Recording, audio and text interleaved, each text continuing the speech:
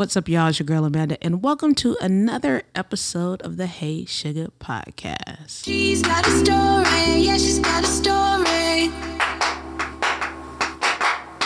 She's got a story, yeah, she's got a story. Yeah, she's got a story. I was about to say happy Wednesday, but it's not a Wednesday. It's a Thursday. This recording, it's a Thursday, and it's a good day, y'all. I woke up kind of funky today. I just wasn't feeling it. You know what I'm saying? I didn't have my coffee. It was a moving truck blocking my car. I couldn't go to the grocery store. I just was not ready for this morning, but I got started, got my day started, and then I had my guest walk through the door, and he's just like a ray of light. You know what I'm saying? He just helped me shift my mood, so I'm excited to have him here today. But man, you know, it's been crazy, this podcast experience. I've been talking a lot about entrepreneurship, you know, and you guys know I'm an entrepreneur, and lately my stories have been so amazing, speaking to people that have jumped out, took the leap of faith, did what they wanted to do, felt their calling or their purpose, and they did their thing. And I'm just amazed at who they are as an individual, the lives that they've touched, and also like the dopeness that they have. Like, they're just amazingly dope. So I know that I'm dope. I hope you know that you're dope too. Always remember that. Trust your dopeness whenever you are stepping out, doing anything that you feel that you're called to do, that you're gifted to do. Trust your dopeness. So my guest today, now listen, y'all know I used to have a business in Claremont, but pre-Claremont, I had a business in Upland, and I met this gentleman by happenstance. I was searching out the different spaces in the area, and he happened to have a space, and we didn't really connect then. And then maybe like a couple years later, we reconnected. And I actually met him in person, but I didn't know it was him until we started talking in our conversation. And I was like, oh my gosh, I remember you. And since then we've been connected. He was very instrumental in helping me with my business when it was in Claremont. And I've seen him launch some things, and he's just an amazing guy. Y'all gonna love him. I'm telling you, he's funny. Y'all gonna love him. But give it up for my friend, Timothy Morenzi. Did not butcher it. Thank you. Yes. Hey, I try. You know, sometimes I got to write it down phonetically for me, because I'm sure people have butchered your name, right? Oh, for sure. Absolutely. All the time. I expect it though, but it's okay. Oh, well, I'm glad I was on point today. Well, Timothy is an entrepreneur. I call him a modern day Renaissance man. Like, yeah. Without the outfit. Well, you know, I haven't seen you step out. Most times I see you, you know, it's casual, so. Gotta be comfortable. Yeah. You really do. I've never been like the business casual, like suit. Mm-hmm. When I was leasing apartments, and I felt like special, but that was it. Aside from that, it was too like tight. I felt like I was constantly getting a hug in the California heat. Constantly getting a hug. Yeah, it's a tight hug. I love that. I'm going to start using that. I feel like I'm constantly getting a hug. Oh, my gosh. So, like I said, Timothy is an entrepreneur. I call him a modern day Renaissance man. He has an amazing entrepreneur journey that I'm excited to share today. So, Timothy, tell me a little bit about you, and how did you get into entrepreneurship? Like, where did that come from? Oh, man. Well, I was born in 1990. To West Philadelphia, yeah. Born and raised. No, I grew up in New York, and my family were like the partiers. Like any party we had, we always had like the DJ. It wasn't even like a band or anything. Always a DJ. Okay. Imagine this: you walk into a room full of people dancing, and you look over to your right, and there's this DJ booth, and you see this little boy there just staring at the lights. I'm that little boy. Okay. Like staring at everything, the lasers, just, you know, watching the DJ play music with, you know, headphones. I just fell in love with it. Aside from just loving music in general. So I was age 13. Okay. And then one day for my birthday, my stepdad came home and he handed me a business card, and he was like, happy birthday. I was like, what the hell is this? Like, piece of card. Like, what do you want me to do with this? And so one of his friends was a DJ. Okay. And so I started roadieing for him, carrying in the equipment. Really? And, yeah. At age 13. Wow. Probably illegal nowadays because you can't work at age 13. But I just started carrying equipment, watching him, do his thing on parties and weddings, and I just like it was just love at first sight. And then I think 3 months later, it wasn't even like a whole year, but 3 months later, went to my dad. I was like, I want to be my own DJ. Like I want my own thing. And he's like, no, you're like 13. You can't do that. I was like, watch me. I'm a big person with, if someone says no, I'm going to do the opposite. I was always that way. Okay. Mistake on my dad's side for sure. And so the guy I was roadieing with wound up selling my dad his first system. I think at the time it was like maybe $500 for a whole DJ system. Wow. And then I bought all the music. I think I had upwards of like 3,000 or so CDs. And it just, the rest is history. My first like major gig was a cancer benefit for what would be my middle school at the time. So that's crazy. Yeah. And I just, built it up and then went off to college at age 18. But hold up. What was your DJ name? Okay. Don't yell at me. I did not have like your traditional DJ skip or DJ this, DJ that. It literally was a company. And it was Long Island Music and Entertainment. Okay. So I wasn't like DJ Tim or some fancy schmancy. I wasn't doing it for the name. I wasn't a club DJ. Okay, we got to give you a name. We got to give you a DJ name. Yeah. DJ Murr. I like that. But it might be, I feel like that's taken.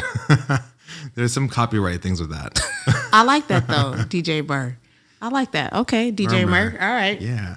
All right. So then you went off to college. Well, I sold the company. You sold the company, okay. Yeah. And then I went off to college against my parents' wills. That was the beginning right there. Right. Selling the company. That was my first exit. And how old were you when you sold it? I was 17, 18. Yeah. And then I grew it from one little system, obviously buying new equipment as I went on. I had 2 employees. We were doing like parties every weekend. Wow. It was really, really like amazing for a 13-year-old, I think. And like my other friends, they were out smoking weed, getting drunk, going to the beach. And it's just, I just never connected that way. Like there was more to life in that time in my mind, because I had gone through a lot too. Like 13, 14, 15, like you're going through some serious mental stuff. Yeah. And then even when I was like 16, 17, I became suicidal. I maybe blame it on me being an entrepreneur. I don't know. But, then there was the dark period where I felt like I was really discovering who I was. And, I think looking back now, it was because I never connected with those friends that were always smoking and drinking. And I felt lonely. Like I didn't have friends, but I was also really happy running my own business. And I had like maybe 1 or 2 good friends that I hung out with. So I think that may have played a role in it. And then of course I was also the first in my high school to come out as gay. So then there was that intertwined with everything. And it's a lot. It's a lot, for a 16-year-old for sure. Yeah. And that was a lot. And so did you, in that experience that you were going through all of that, did you find solace or peace in being a DJ and doing the music, or was it more so running the business is where you felt peace or solace?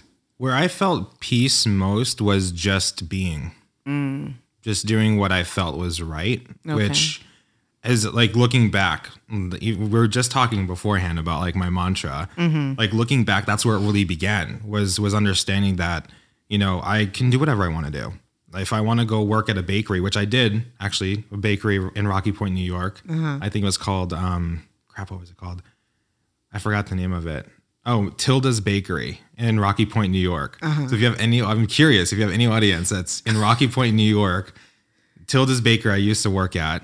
And I forgot where I was going with that, but it was just about being like, just doing whatever I want to do versus having to be, a puppet for a 9-to-5 job and working my life away. I think it was just, me being in the moment is what made me happiest. Being you. Right. Being you. Yeah. And I mean, that's a major move to be selling a company at that age and having employees. That's kind of dope. Yeah. For 18-year-old. It wasn't even like employees to me. It was literally like 2 of my friends and stuff like that. So I never, even then, and even today, I don't see employees as employees. I've never connected I'm like a very unorthodox person when it comes to business. Like I do everything very differently from the traditional way. And it's because I just like figuring out things that work better for me. Yeah. Because it's my business. It's something that I think a lot of people should understand is when they go into business, it needs to be what they feel that their business should do, not what Jane Doe down the street said that she feels that your business should do. Because that's just one person's opinion. Yeah, that's so true. I mean, like we were just talking about that. It's like, it's your business. You do what you feel you should do. You charge what you feel you should charge. Know your worth, And right? people are willing to pay that. That's phenomenal. Like Right. If you charge $250 an hour and Jane down the road is charging $25 an hour and you're getting customers, that's phenomenal. Then stick with it. There's no need to change and go lower because Jane's lower. No, Yeah. get out of here. Oh man. All right. So you go to college, and what happens next in your journey of being an entrepreneur? It was actually right before college that really kind of built my path in a sense on what happens within the next like 10, 15 years. So right before I went off to college, I actually went to college initially for fashion merchandising to Art Institute of Tampa. And I didn't really understand what fashion merchandising was because when I was in high school, there was a thing called BOCES, BOCES. There's like I guess like after school, but you left like after lunch and you went like to a whole different place. I think it was like an hour drive there. Okay. And so it was like a vocational school, so to speak. So 11th and 12th grade, we can go to vocational school. So I went for fashion design for vocational school. Fell in love with it. I sewed, I designed my own wedding dress and sewed it. I enjoyed the design part of it. And then I was like, let me go into fashion merchandising, not really knowing what that entailed. Even though like my instructor was like, yeah, that's like buying clothes for major companies like Macy's, JCPenney, blah, blah, blah. And so first quarter of college went off to fashion merchandising, hated it. And then I switched right after the first quarter and I went into interior design. But before I went even off to college, I've always been interested in design to some extent. I flunked math consistently because I literally printed floor plans and I brought them into class and I would redraw the floor plans based on how I felt that they should have been functional. And just like envisioning myself going through the house and like, why is this closet here? That doesn't make any sense. And math was my least favorite subject. So I utilized it. Wow. So I've always liked, architecture, interior design. And then from there, I switched to interior design. And then I started getting clients right in college. And so like, it just happened. It was natural, huh? It was natural, 100%. 100%. So all through college, I was doing projects, interior designing. I graduated college and then I moved, Steven and I moved from Florida, Tampa, Florida, where I built the design firm. We moved to California in 2013. And then even in California, like I just put my business on Yelp. Like 3 weeks after moving here, I got my first project here in Cali. And so and that kind of stems back to like just things happen around Timmy. They just flow. They just like, I guess, fall into place. Yeah. And that's how the design business really got started up and running. Effortlessly. Yeah. No marketing. I don't think I've ever dropped a penny in marketing in any company I've had. I've touched on like Facebook ads and stuff, but like the second I saw like $300 bill and not a single return on investment, I was like, screw that. Like I'm not doing Facebook and I don't feel like hiring someone to do it. Yeah. So I just never did it. Wow. And I've gotten clients. Referral clients are always your best, and so that's the rest is history with that. Wow. Yeah. So you went from DJing to designing. Yeah. Wow. Yeah. And then what? Tech. But it's also important to know too that in between all of this, after this actually really started in 2013 when I moved here, where I really got deep into entrepreneurship. I started a candle company because I really loved PF Candle in LA. I was like, I love their brand. I love everything about them. I want to have something like that. So I started candles. Worst thing ever. Candles are too scientific. My brain doesn't work in the scientific way. So then I went to soap. I did soap for a period of time. I had a whole closet full of material, and then I got scared from soap because you have to use lye. And there was an article I read of a soap maker who didn't have a license for lye and wound up getting arrested. I was like, whoa. To me, in jail, it's not gonna be good. It's not a good look. Soap is not. It's not for me. So soap was off the table. Candles were off the table. That's no lie. Yeah, no, definitely not a lie. And so really throughout like 2013 until even recently, like I've just, started things, and yeah, I've failed. I've failed at a lot of crap, and I see all of that stuff that I stopped doing as failures. And the reason why I see them as failures versus me just quitting is because it was a failure. I didn't do good in it, and it actually taught me what not to do on certain other things. So they were good lessons to have. Yeah, for definitely. Sure. So tech happened around the time that we reconnected, actually. Remember, I had started with Social Mako, and Social Mako was the social media management platform. And really that came about because I was tired of paying Hootsuite $130 a month.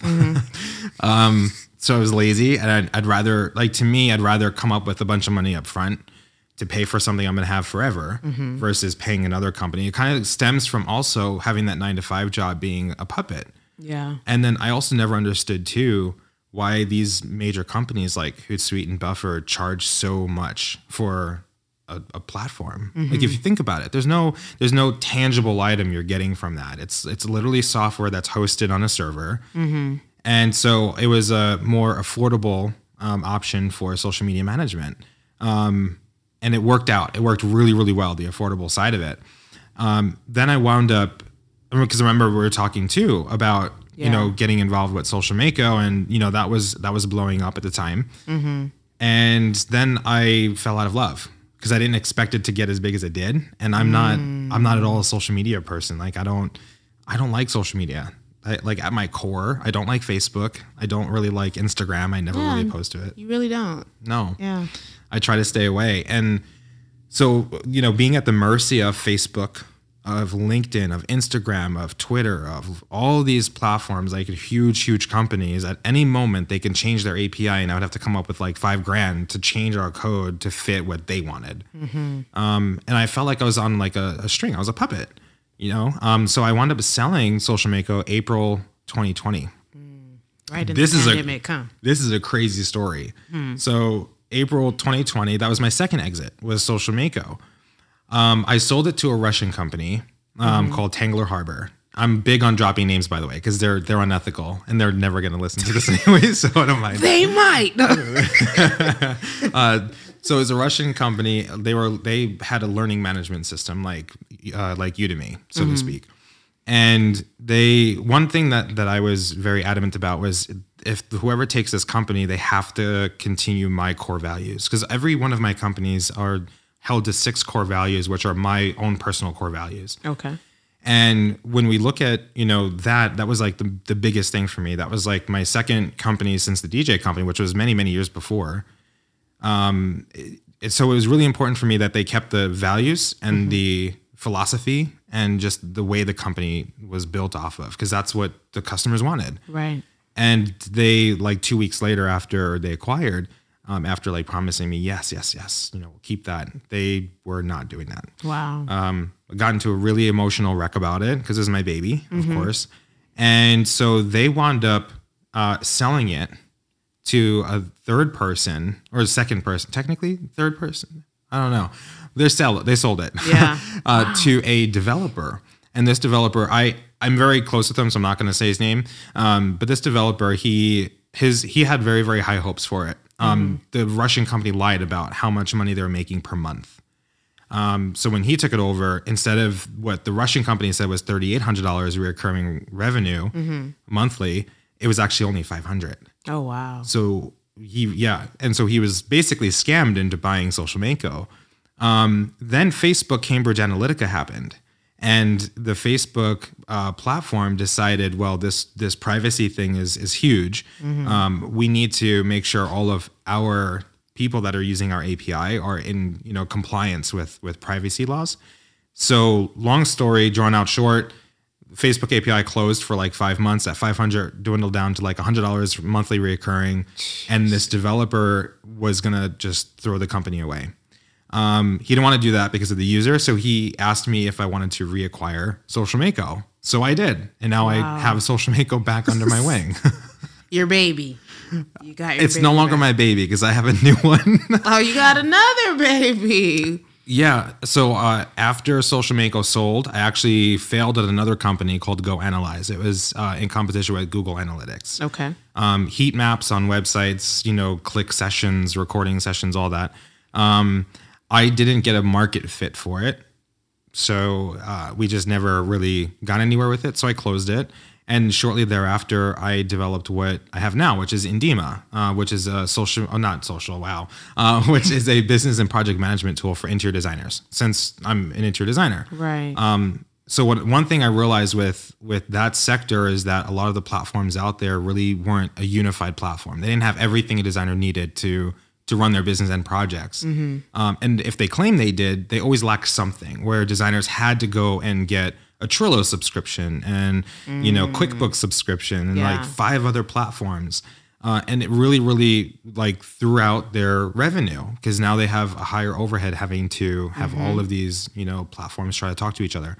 So Indema is really just an all-in-one platform, the truest form of an all-in-one for designers, and we're the first to the market to that. That's amazing. Yeah. Wow. And we're doing really well. Are you? Yeah. That's awesome. Yeah. That's awesome. So tell me, with all the businesses that you started, closed, shut down, or you may see them as a fail, what did you learn in all of that experience of starting businesses and businesses ending? Did you ever go through any time where you felt any grief from closing a business? Yeah. You do, because you've spent so much time, effort, money, so much emotional energy, I'll say, building something, and then it becomes successful, like Social Mako, and then you sell it. Of course, yeah. There's a sort of period of grief. You doubt yourself. You say, could I have gotten it to a different level? But I think the strongest skill set an entrepreneur can have is recognizing when to actually get out. And that's a big thing too, because a lot of people, they just stick on to something even though they know in their deepest of hearts that they shouldn't continue it. That's when things get out of hand. So I think that for me, it was really important to make that decision, because I knew I couldn't get Social Mako to where I envisioned it going. Right. And I was one person. Before I sold it, it was 1,200 users. Wow. 1,800 reoccurring revenue a month. And so one person doing Managing. support tickets, product management, marketing, all of that, there's going to be a point where you either have to scale or you have to get out. And if you don't have the means to scale, the only other option is getting out, not sticking with it and seeing how long you can bootstrap it, because that fuse is real short. That's true. And I feel all that because I had to do that with my own business, during the pandemic. It's like, okay, let's look at the health of the business. Let's look what's going on in the economy. Yeah. Is it time to let it go? You know what I mean? And you go through this, I know I went through this experience of, I had to have a really real heart-to-heart talk with myself. And you think about all the investment that I've made, the financial investments, like, it's just like, oh my God, like, I have to let this baby go. And then when you do that, sometimes you might go through some feelings where you feel like you're a failure, Right. Let's talk about that. Like, how did you battle that? I've never in my life have felt that the things I've failed at were me being a failure. Maybe, blame it on the way I grew up. Blame it on, my mom being a phenomenal mom. Blame it on whatever, but I just never felt like I was actually a failure at anything. And I'm like, unlike a lot of people, and I don't like to compare, but I actually really like risk. Like, if I were to figure out A or B company to open, I would actually choose the one that has the most risk of failing, because you learn so much from those experiences and growing that, and those ups and downs that, eventually you're going to get to a point where you've learned so much that you'll get really successful by all the failures you've had. But that doesn't mean you're a failure. It just didn't work out, right? Right. The person who may consider themselves a failure are the ones that go into a business, have really, really bad expectations about, oh, this is gonna blow up. It's gonna become viral. And it doesn't. And then they quit and they go back to the 9 to 5 and they shake their hands and say, you know what, maybe I'm not meant to be a business owner. Maybe those people feel like a failure because they've tried something, but in reality, what they've discovered is that business is just not for them. Just like Edison said that he didn't fail, X amount of times by building a light bulb. He figured out X amount of ways not to build a light bulb. Yeah, that's true. And I think a lot of times it's like you have to walk into a new venture not having unrealistic expectations, because a lot of times I think as entrepreneurs we think like, I'm going to start this business and I'm going to build it and everybody's going to come and support it. And then you're like, day 3, like, where's everybody at? Right. No bookings, no clients, no nothing. Yeah. I see it on TikTok a lot where like, and maybe it's a marketing tactic. I don't really know. It's TikTok and social media. But I see all the time of these people like, I started my soap business. I'm at this, art walk and no one's bought, a soap art, in 5 hours that I've been here. That doesn't mean you failed at it. It just means that wasn't your target audience and you didn't spend the time to figure out if the type of people that are going to this art walk are going to want to buy hand soap from you. But then what happens is they get discouraged. And they say, I spent so much time and money on this soap. I went to an art walk. I paid a fee for a table and I didn't make a return on investment. And they wound up just quitting because they think that their product isn't good enough or that people don't want it in general. That's true. But in reality, it's a matter of trial and error. You can't just go to one place and expect, like, how many times have you walked into a store and said, yep, those are the exact jeans I want on the first pair that you see on the shelf? You try on a bunch of them. Right. Yeah. Exactly. You go on an extravaganza of pant trying on. And you find your pair. That's the same thing with business. You pivot, and then you find your path. And I think that a lot of people also kind of hang on to the entrepreneur title, that they'll create anything to have the entrepreneur title. But I used to actually not believe in this, but now I do, that you really have to be passionate in what you do, with your business. Like if there's no, like Social Mako, if there's no passion with it, it was my baby, but because that was like my first tech company. Yeah. But looking back at it, it wasn't something that I was passionate in doing, which is what made it easier for me to let it go. So you feel that people should be passionate about their business? I do, because the more you're passionate, the more hard work you're going to put into it, the more successful you'll be with it. 100%. Yeah, I agree. So let's talk about passion in your business. Do you think that as an entrepreneur, like say I woke up and said, not me, someone out there in this listening world, I want to be an entrepreneur. Should I just start anything, or should it be something I'm passionate about? That depends. I mean, me, I didn't realize I was passionate in DJing. I liked it. Like it was just a like. It wasn't a situation of like, ooh, I feel deeply connected to DJing, but I still went into it because I needed to figure out if that was my passion, right?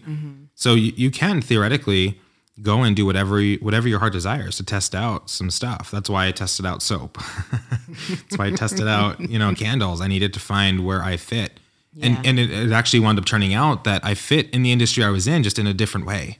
I now looking back at the 13 years of designing, my biggest thing was just the emotional aspect of clients.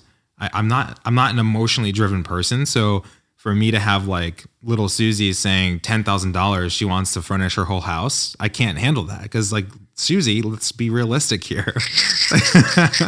But then you'll tell Susie that $10,000 is not going to furnish her whole house. And then little Susie runs to her husband and she's like, wow, my money's not worth shit. Right.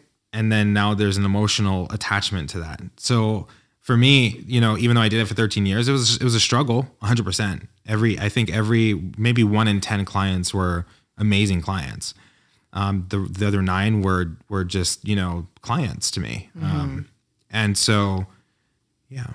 So you believe like you gotta, like you talked about the jeans, which is a great analogy. You probably should do a whole entire podcast on that. But it's important for us to find our thing, find our business. And for those that know me, I am a recovering Denise Huxpo. Like I start a bunch of stuff, but I'm like you. I needed to find my fit in business. Like, okay, like I love community.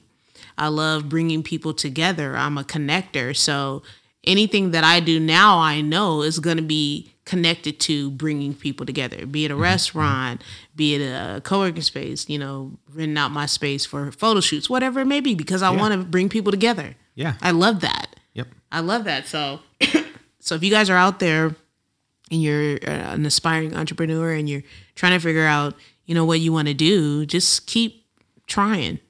It's like Nemo's father used to say, just keep swimming. No, that was Dory. Apparently I don't watch movies either. As Dory said, just keep swimming. Oh, it's so true though, because, and I think that was the whole point of that, is just keep going. Yeah. And to not look back in a sense, and just keep pushing and pushing and pushing. Yeah. And don't quit. And I think that even if you start something and you don't realize like maybe this isn't for me, go with your gut. Don't stick with it and waste the time and money.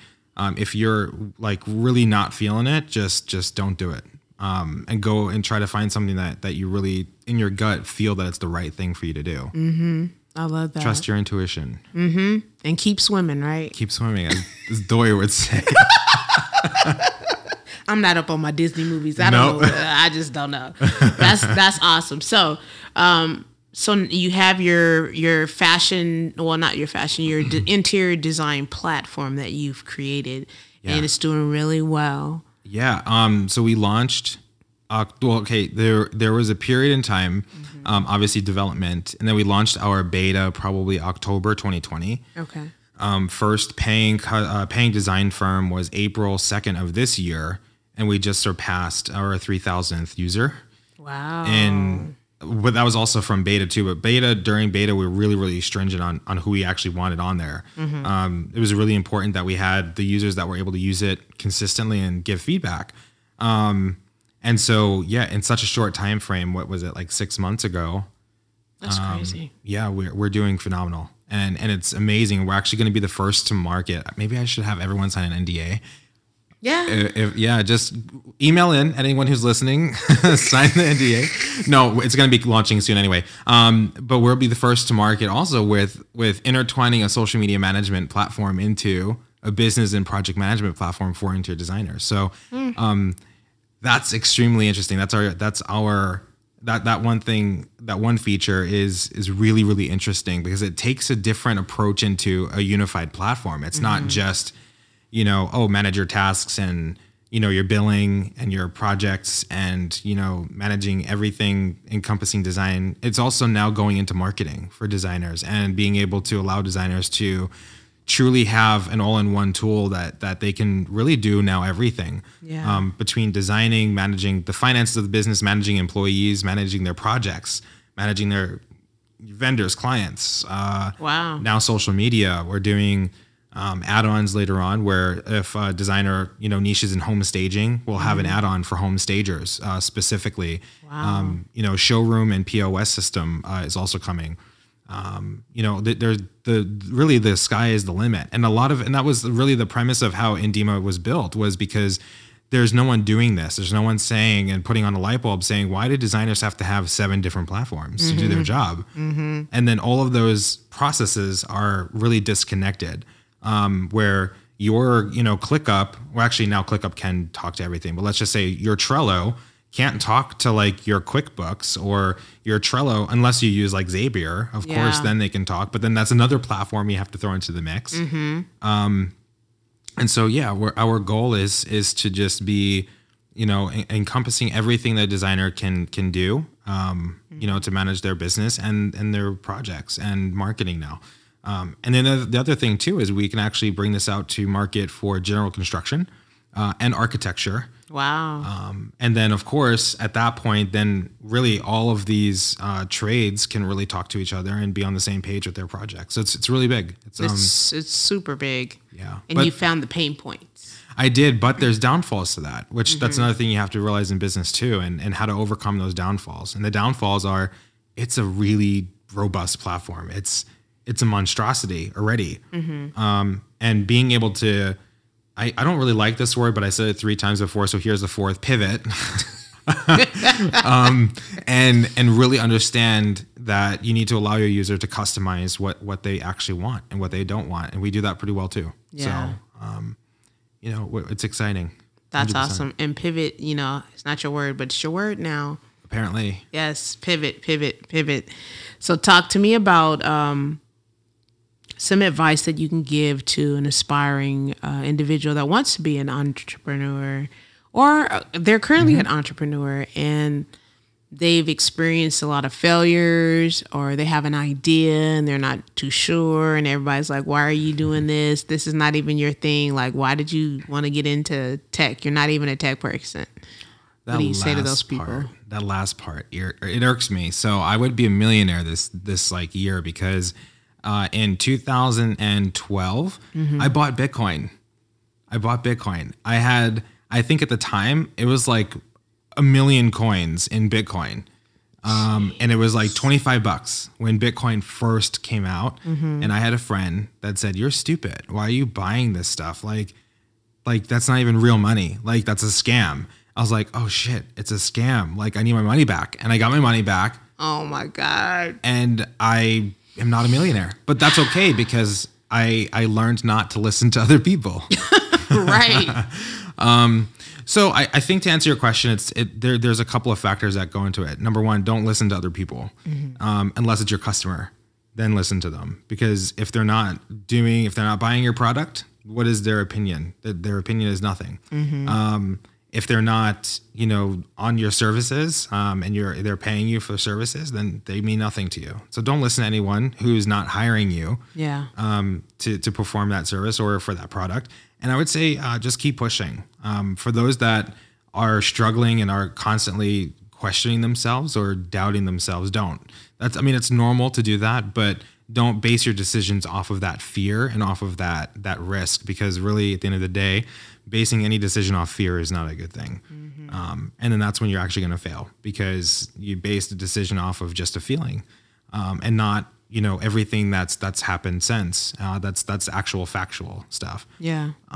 But yeah, I would say those two. Is just keep pushing and don't listen to anyone. Yeah. Except your customer. Yeah. And you're right. I mean, people will always have an opinion, and that's what it is. It's your opinion, and you need to listen to your customer, because that's your audience. It's not your friend. It's not your mama. You know what I mean? It's not your cousin. You shouldn't listen to your mom anyway. Stop it. Stop it. But no, you're right. And I think there's a caveat too to listening to the customer, because another interesting thing about me, I've always hated the phrase "the customer's always right," because they're not. Like it's not about who's right or who's wrong. It's about doing what is right. And I've never been a fan of that saying. And so even with customers, like all the time, designers say, "Hey, Tim, you guys should add this to the platform." And it's like the craziest idea. And you really have to then be able to say, look, do 99.999% of our other users want that?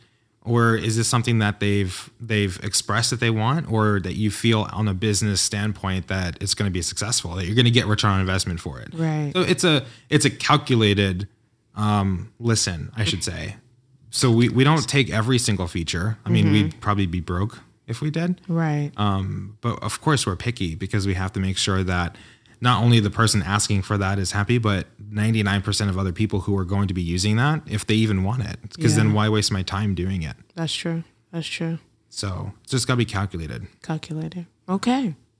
And what's the mantra or the quote that you live by?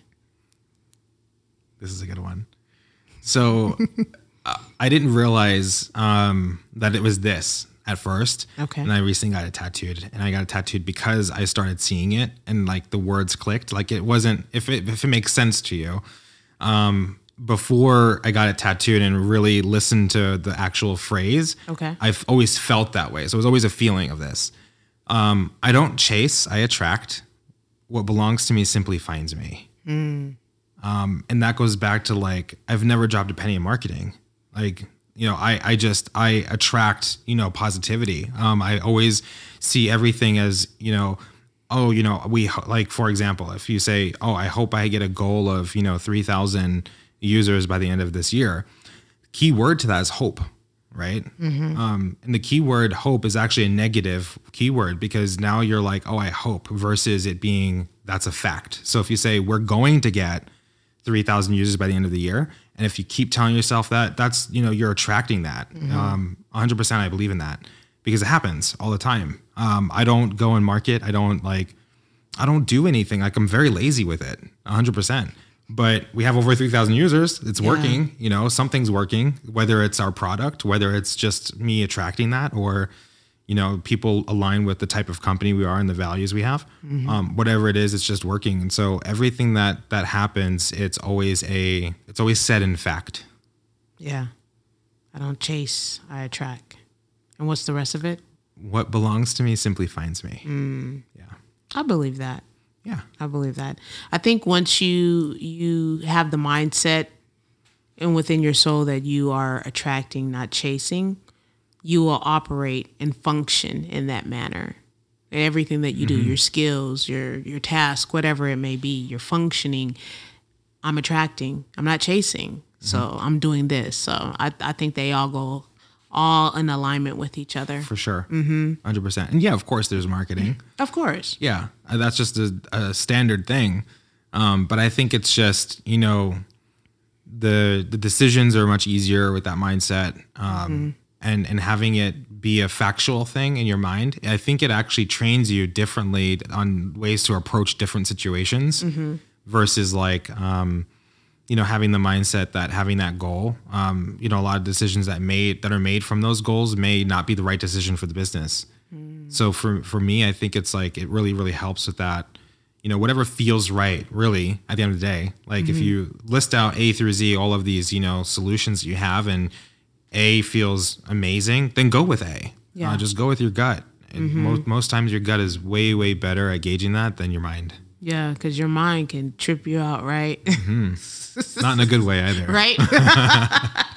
But that I believe that. I mean, we had a conversation earlier about me and launching something new, and it wasn't anything that I set out to do. It wasn't intentional. It's just I was just being me in this great world, and then things started to come to me. People started to come to me asking me to help them do what I've done for myself. Yeah.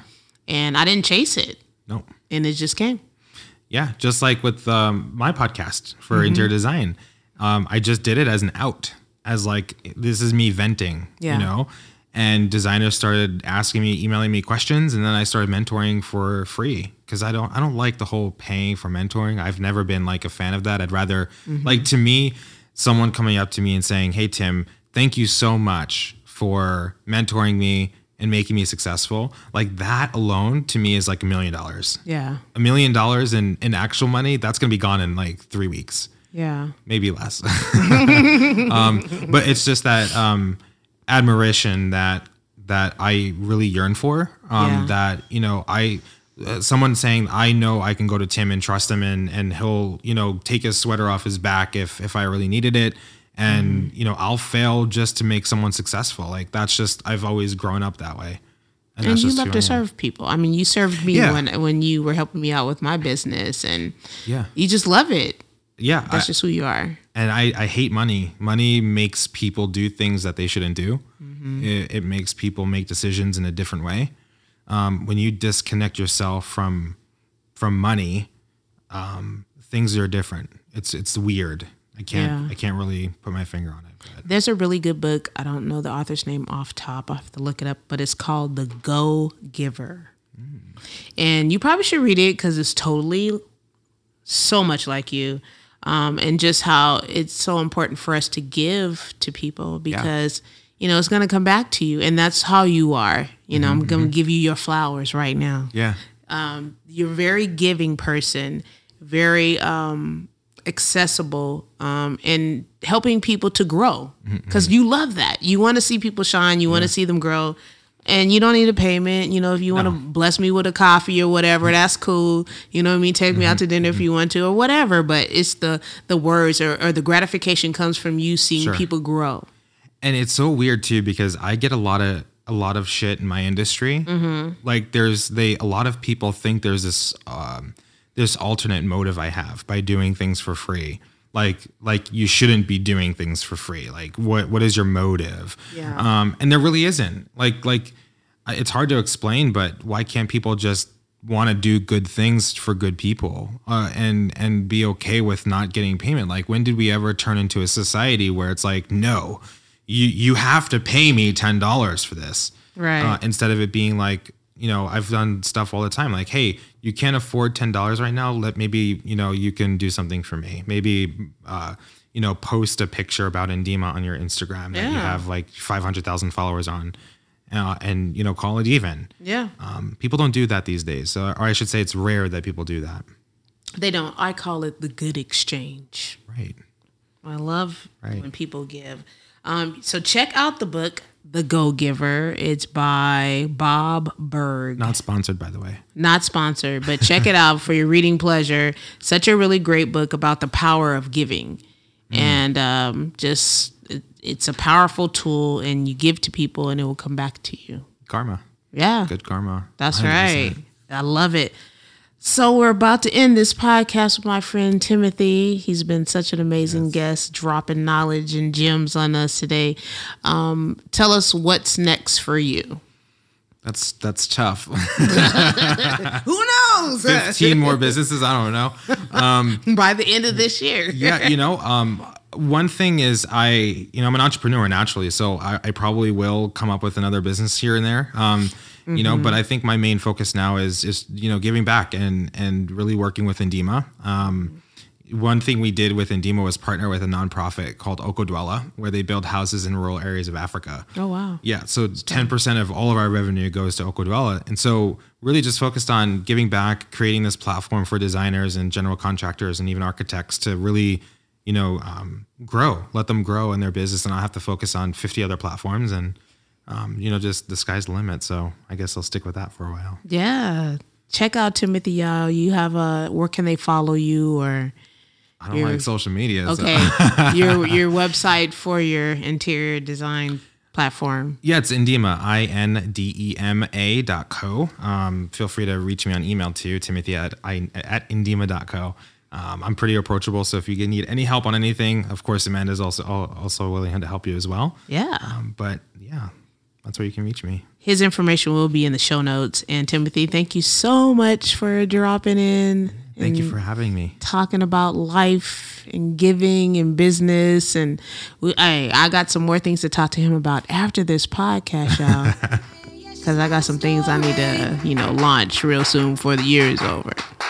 So I just want you guys to go out there, be great, never give up on yourself. Believe what you believe is your calling, your purpose. It's in your gut. You believe it, go for it, do it. And don't forget to give, because it will come back to you. Trust and believe. Listen to Timothy. He knows what he's talking about.